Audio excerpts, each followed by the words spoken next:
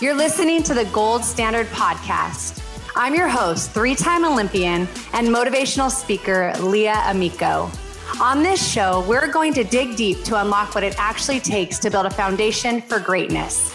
If you're an ambitious person with big vision, but you feel like fear is holding you back, get ready for some major breakthroughs. Let's dive in.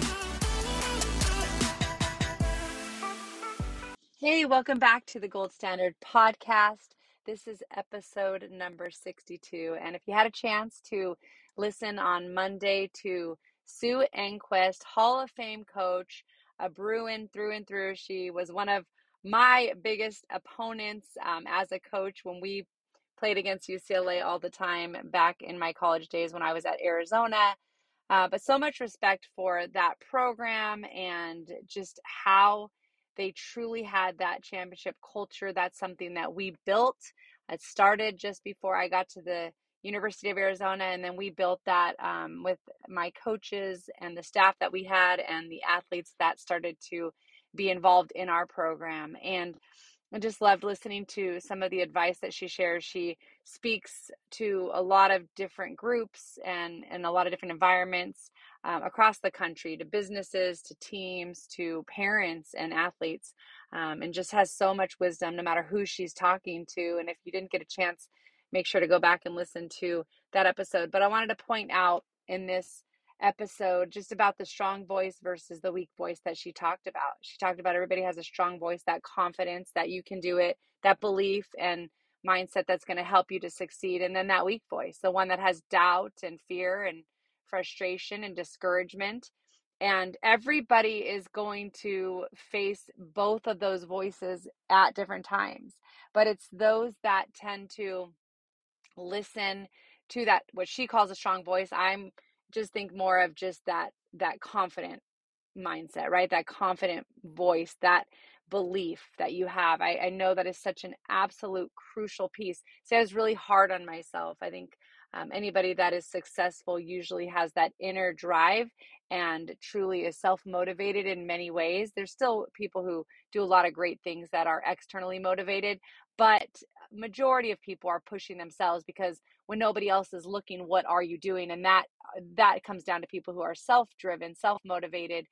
And I had this balance. I think back to, okay, yes, I had plenty of times where I was frustrated. I was, mad that I didn't do what I thought I was capable of doing. So those expectations within were that I could reach a certain level. And every time out I took on the field, I expected to be great, right? And so I've carried that over into post softball life, that whenever I try something, I want to be good at it. So I get very frustrated when I'm not, but then it's like, okay, what do I need to do? Then what are those steps that I need to take in order to be the best at what I'm doing? And one of the things that I was sharing this past week, I had a chance to share with Clemson softball, also Towson softball. I went and watched a couple of their games, but I was in the area in South Carolina, and Clemson is right now, this week, they are ranked 5 in the country. They are a brand new program. They've only been around this is their 4th season, but really their 3rd season because the COVID year was the first year that they were able to play in actual Division I competitions and have the games be counted. And so Coach John Rittman is the coach there. He was one of my Olympic coaches. He was an assistant in the 2004 Olympics when I competed and we won the gold medal, as well as he continued on with Team USA when they won the silver in 2008. I had retired at that point, but he was named the coach a few years ago at Clemson to start a brand new program. And I knew he was the right person for the job to get a program that's starting out brand new, to get the right people, to set the right culture, and to bring a winning mindset and mentality, that strong voice mentality, right?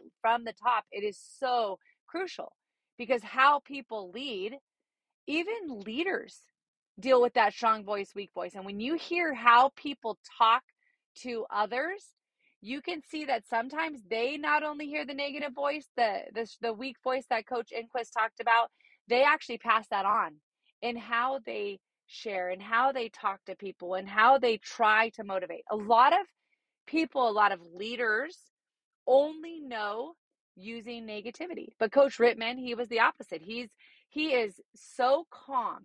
One of the best qualities that I personally I loved while competing for him was everything was calm. And the thing is, as athletes, and really as people, when we want to think clearly, we need to be able to be calm. When we get in our emotions and our emotions get very high, sometimes even positively, sometimes negatively, we might not think as clearly as when we're calm and we're able to look at a situation and say, okay, wait a second, here's how we can approach this. And he has brought that program within a couple years. They made it to regionals very quickly. Then last year they made it to super regionals. They were one step away from going to the Women's College World Series, and now that's their goal this year because they have not accomplished that just yet. But I watched how they prepared. I watched the confidence in his athletes. I watched how they approached things. I watched how he just sat off to the side and let them do it. And then, a player would go over and talk to him, and he would just sit and spend that time talking to them under control.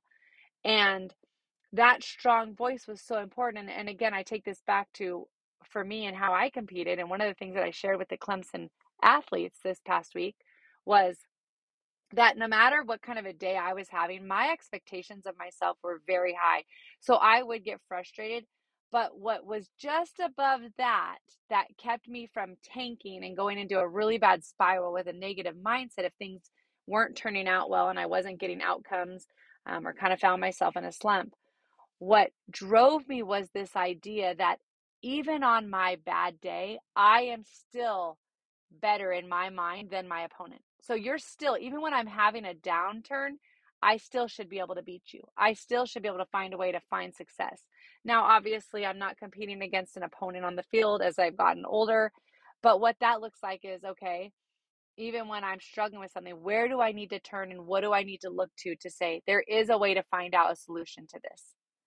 What is in my control that I can say, okay, how can I turn this around? And the fact of not letting my emotions, I talk about the calmness, that I really believe that strong voice, weak voice, that is connected to also our emotions, our feelings, because how we think, how we talk to ourselves, the thoughts that go through our head is then connected to my emotions, which then can either make me more calm or cause me to get more into chaos mode, more frustration, more anger, more anxiety, right? If I don't deal with it in the right way, if I don't turn those thoughts around.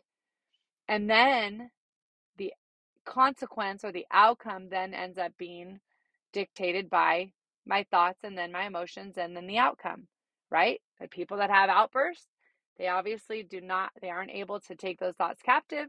Therefore, they are led by their emotions and then they just respond without changing their thoughts, figuring out, wait, how do I respond to this in a better way? And so, just through what Coach Sue Enquist was sharing on Monday and that strong voice, weak voice, you can tell, you can see those athletes that win the battle mentally in a positive way or those that really tend to just spiral. I had an athlete approach me after I talked to one of them and she said, in practice I'm great. And then in the game, my mind, if I take a bad swing, it's like my mind just starts to spin. And I said, well, number one, that's good that you recognize it. That's the first step. Some people don't even recognize it. They just do it. And whatever happens, they aren't in control. Their emotions or their thoughts are in control. But I said, it's what you do next after you recognize it that matters the most. And so once you recognize your thought process, you then have to decide. Some people love living in chaos. Some people like feeling justified in anger. Some people, don't choose to be depressed, but it's easier because that's something they're used to doing and it feels natural. And so this idea is, okay, well, how can I switch that? What do I need to do? Because I know people who have overcome that weak voice, overcome negative mindset, overcome things that have just held them back and all they've ever heard and were told and believed it, and then switched by listening to people that were teaching them new ways to think or positive mindsets or ways to have what we call the green light versus the red light. The red light is, we talked about this when I competed. It was green light, yellow light, red light. Green light, you're good. You're not really thinking a lot. You're in a positive mindset. That's the strong voice, right? The green light. Yellow is like, okay, things are starting to not go well. Okay, I'm in this middle ground and it could go either way, right? When you hit a yellow light, usually that's telling you I'm heading towards red. But if I stop it, I could switch it back to green, right? And so yellow light, right? If you're driving on the road, most people are going to then get into that red, which is that area again of just negativity, frustration, anger. Then you start to, again, meditating on all that is not going well, right? As opposed to, wait a second, what is in my control? This is a massive, massive thing that I live by, that I believe people that do well are able to sit in, is controlling your thoughts and controlling your mindset, and realizing what is in my control. Well, my attitude is 100% in my control. How hard I work, my effort is 100% in my control. Nobody else can control your attitude. Nobody else can control your effort. What you choose to focus on is going to affect your attitude and your effort. If you focus on everything that is bad, then you're going to spin. You're going to go down that rabbit hole that takes you to a bad place. But if you start to say, no, what is the best possible solution? When did I have? That's one of the things Coach Enquist talked about, is thinking back to your inventory. What did you do well in the past? When you can think about those best moments and those times you've overcome something, it reminds you and helps you that I can do that again. I've done that before. There's something powerful about learning those lessons and moving forward. So I just encourage you, you're going to go through good times and hard times. You're going to have things in your family, in your personal life, if you're an athlete, in your athletic life.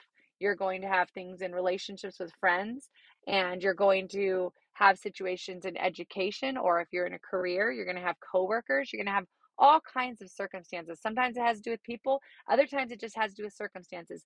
But the key all comes down to, what type of voice are you listening to? Are you listening to your strong voice or your weak voice? Again, strong voice, positive, confident, hopeful. Or are you going to let fear, frustration, and anger take over, and that negativity? Just absolutely. You cannot be positive and negative at the same time. So if your attitude is within your control only, every single time you get into a circumstance, you need to decide, am I choosing to be positive, or am I choosing to be negative? The choice is yours. Nobody can do it for you. But to live out the gold standard, it is to choose the positive, strong voice that stays hopeful, that thinks of what can go well and not all about what has been going wrong. So just encourage you, live out that gold standard, and we'll see you here next time.